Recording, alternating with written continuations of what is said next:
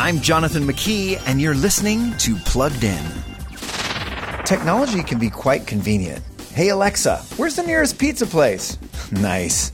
But technology unmonitored can also be pretty suspect at times, which is why Amazon is having to pay the U.S. government $25 million for holding on to children's voice recordings collected through Alexa far longer than allowed under the Children's Online Privacy Protection Act. That's the same federal law that keeps social media companies like TikTok and Instagram from allowing children under 13 to use their apps, which is something that really isn't enforced. The moral of this story? Tech companies aren't your family's friends, and you need to be oh so vigilant with how your kids interact with those companies. Do you know what your kids are accessing on their screens? For more about the screens in your kids' pockets, visit us at pluggedin.com/radio.